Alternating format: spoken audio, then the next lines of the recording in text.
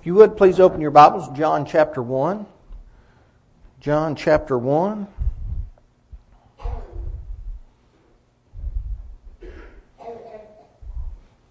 We're going to notice the first 5 verses. John chapter 1.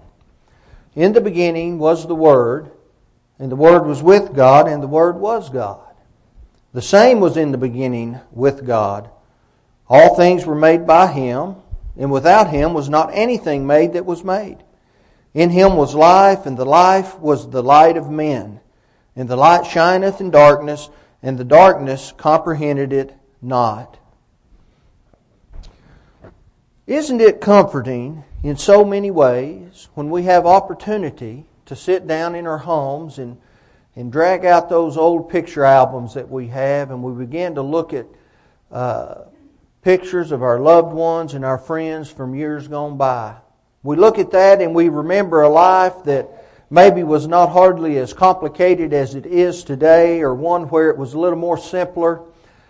Maybe we didn't have the things that we have today, but we sure did have a good time.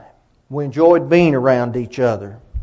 We have a great love for individuals who come in and out of our lives over time, and we can remember them and we hold them dear, don't we?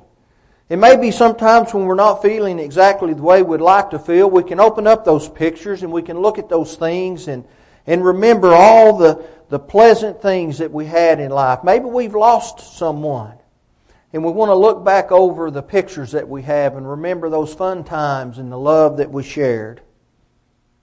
You know, the Bible in one sense is a picture book. It's a photo album. And I believe that as we study through the pages of the Bible, we can see pictures of Jesus from one end of it to the other. Normally when someone thinks of Jesus, they automatically begin to think of the gospel accounts, the ones written by Matthew, Mark, Luke, and John. But really, that's a narrow scope of His interaction with mankind on this earth, isn't it? He's been interacting with mankind from day one. He's always been a part of our world, and He has been from eternity. We know that He didn't have a beginning. In the beginning was God. In the beginning was the Word. The Word was with God. The Word is God, right? He's always been there. He's been there from eternity. But He's always been in our history. And because of His great love, He became a man. He took upon Himself the form of a man. He lived as a man. He suffered as a man. He interacted as a man with other people. And we owe much to Him, not just for His physical coming into this world, but what He left for us. He left for us a path to heaven by giving Himself and suffering for all of us. We are indebted to Him because He is light and life. His life gives light to everyone. John recorded saying that the darkness cannot extinguish it. We also know that He is the first and the last, Revelation 22:13. The Bible, for the most part, is a book of history, but I believe it is His history. I think from the beginning to the end, we have pretty much a theme throughout the whole book. We look in Genesis through Malachi, and we are learning all along that Jesus is coming. We get over to the biographical accounts of His life, Matthew, Mark, Luke, and John, and He did in fact come. We begin to read the history of the first century church in Acts, and we go all the way to the Revelation, and He is coming back. The theme is Jesus. We can see His pictures, His fingerprints in the history of man from the beginning, and it'll be all the way till the end. The whole Bible speaks of Him and His blood. Jesus warned. He said, "Search the Scriptures, for in them you think you have eternal life. And they are they which testify of me." John 5:39. Now He was talking about the Old Testament, not the New. Perhaps the Master meant that they thought they had salvation in the law when He knew that they did not. Or maybe they were like those of Jeremiah's time and who swore by the temple. They would say, "The temple, the temple, the temple." Jeremiah 7 verse 4. They were putting their trust and hope in a building instead of in God. Jesus has always been in the history of man.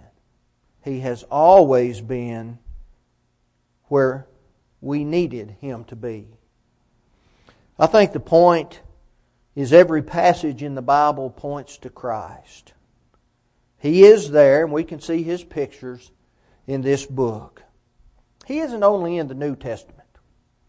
He is also in the Old. I want us to notice a few things tonight for just a few moments. In Genesis, He is the seed of woman. The seed isn't with woman. Therefore, Genesis 3:15 must be a prophecy of the virgin birth. When we get over to Genesis 49:10, we learn about Shiloh and that He will come, and that when He does come, He'll gather His people. Well, Shiloh means rest, and Jesus is the one who gives rest. He said, "Come unto me, all ye that labor and are heavy laden, and I will give you rest." Matthew 11:28. In Exodus, He is the Passover Lamb, our Redeemer. This is a type. And Paul said, "Purge out therefore the old leaven, that ye may be a new lump, as ye are unleavened, for even Christ our Passover is sacrificed for us." 1 Corinthians 5, verse 7. In Leviticus, we read of the Day of Atonement. That's a type of Christ. That's a type of the Master, Leviticus 23:27.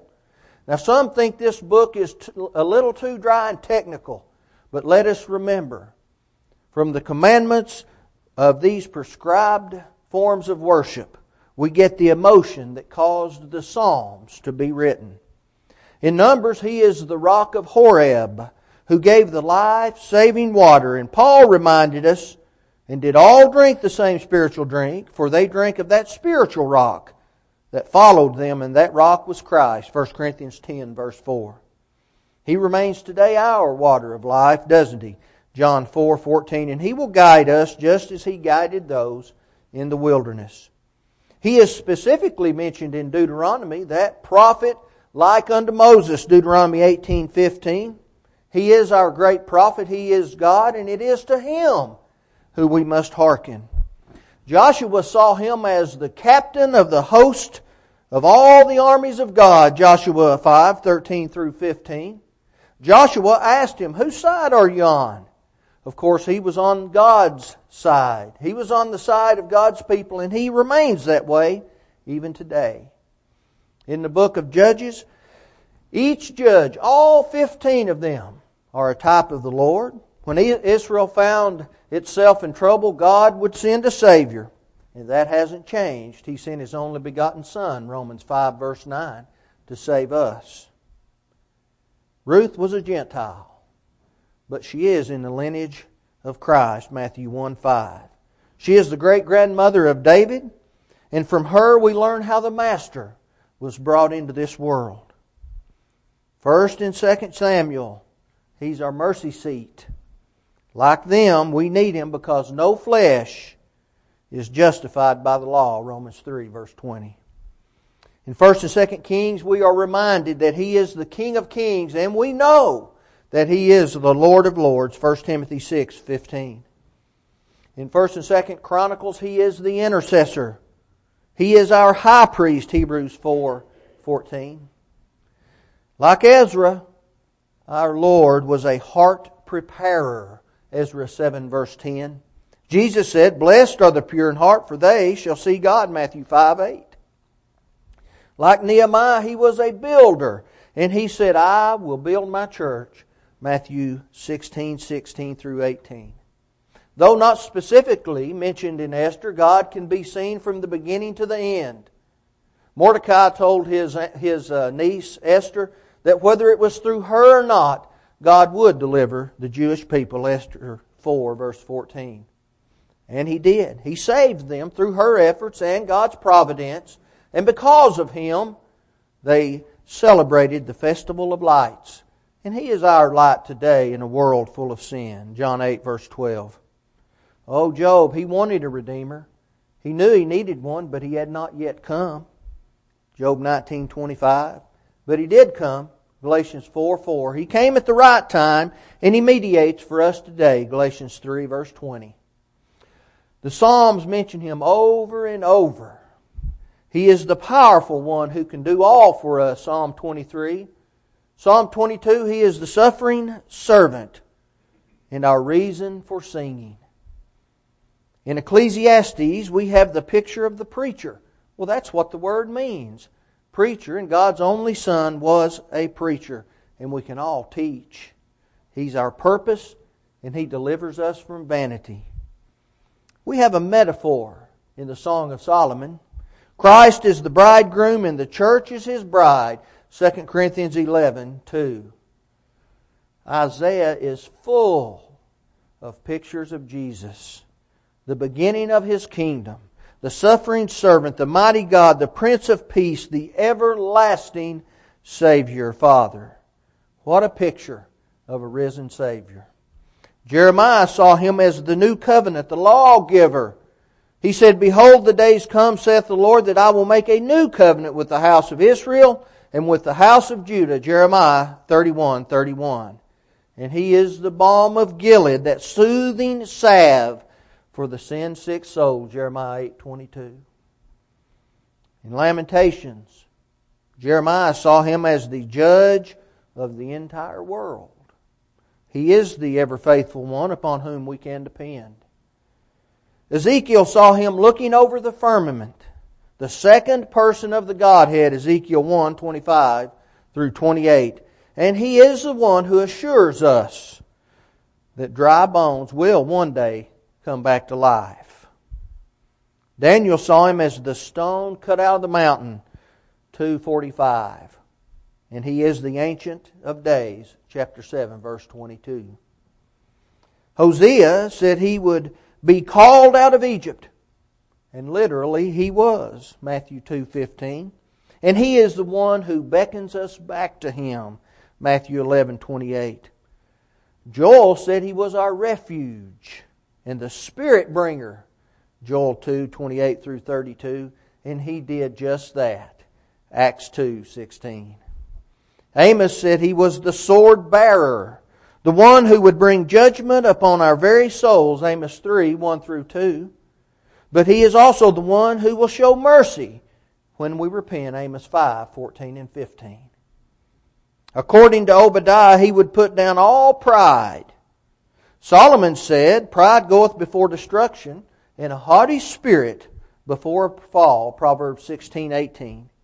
Jesus warned us that pride was one way Satan uses to tempt us to sin. 1 John 2:15 through 17. Just like Jonah, he would be a preacher to the Gentiles. John 10:16. He is our salvation. And bringing us back into the fold is what He wants. In Micah we have a picture of His miraculous birth. Some have gone so far as to say that Christ studied every single Old Testament passage that would have had anything to do with the coming Messiah and memorized every one of them and figured out some way to have them come to pass. But Micah said He would be born in Bethlehem, but not just Bethlehem. He said the Lower city, because there were two. Micah 5:2 and Joshua 19 verse 15. Nahum said he could calm a storm. He also said that He was full of snorting in the nose. Who can stand before His indignation? And who can abide in the fierceness of His anger? His fury is poured out like fire, and the rocks are thrown down by Him. Nahum 1:6. That is what His fierceness in anger actually mean. He talked about the anger of this one. And we saw the picture of His righteous anger when He cleansed the temple with a scourge, John 2:15. Habakkuk said He was a faith bringer, a system of faith bringer. He is the Holy One who can save us, Romans 1:16 through 17. Zephaniah said He would bring the day of judgment, Zephaniah 1:14 through 16, and that He was a witness of God to us because He is God. Zephaniah 3:14 through 20. Haggai said He was the stone in the temple. He would be more glorious, or His would be more glorious than the one that had come before, and that He would overthrow His enemies. Well, He is. And He defeated the last enemy that man has, death. Matthew 28:1 through 8. Zechariah pictured Him riding upon a colt, and being sold for 30 pieces of silver, Zechariah 11 verse 12. And also that He is the Lord of hosts. In the last chapter, Malachi calls Him the Son of Righteousness, Malachi 4:2, and He continues to shine upon us. Of course, His pictures can also be seen in the New Testament. In Matthew, He is the King promised to the Jews, Matthew 2:2, and He is still our King today. Mark depicts Him like a Roman, very much in a hurry and strong, and as the perfect servant of God. Luke tells us that He is the Savior of all men, and that He is the Son of Man, feeling what we feel, Luke 19:10. But John said that He was much more. He was God in the flesh, John 1:14. In Acts, He was the one who poured out the Holy Spirit onto the apostles, Acts 2:1-4. He is pictured as the Savior of the world and can be seen throughout the book of conversions. In Romans, He is the God of righteousness. Through Him we are justified, Romans 3:24. In 1 Corinthians, He is the rock that followed Israel, 1 Corinthians 10:4. And He is the only foundation upon which we can build, 1 Corinthians 3:11. In 2 Corinthians, He is the triumphant one, giving victory. He is the sweet aroma of God unto the saved. He is the comforter, but unto the lost, not so. 2 Corinthians 1:3-4. Galatians sees Him as the one who was crucified for us, the one who set us free. And He is also the seed of Abraham, Galatians 3:16.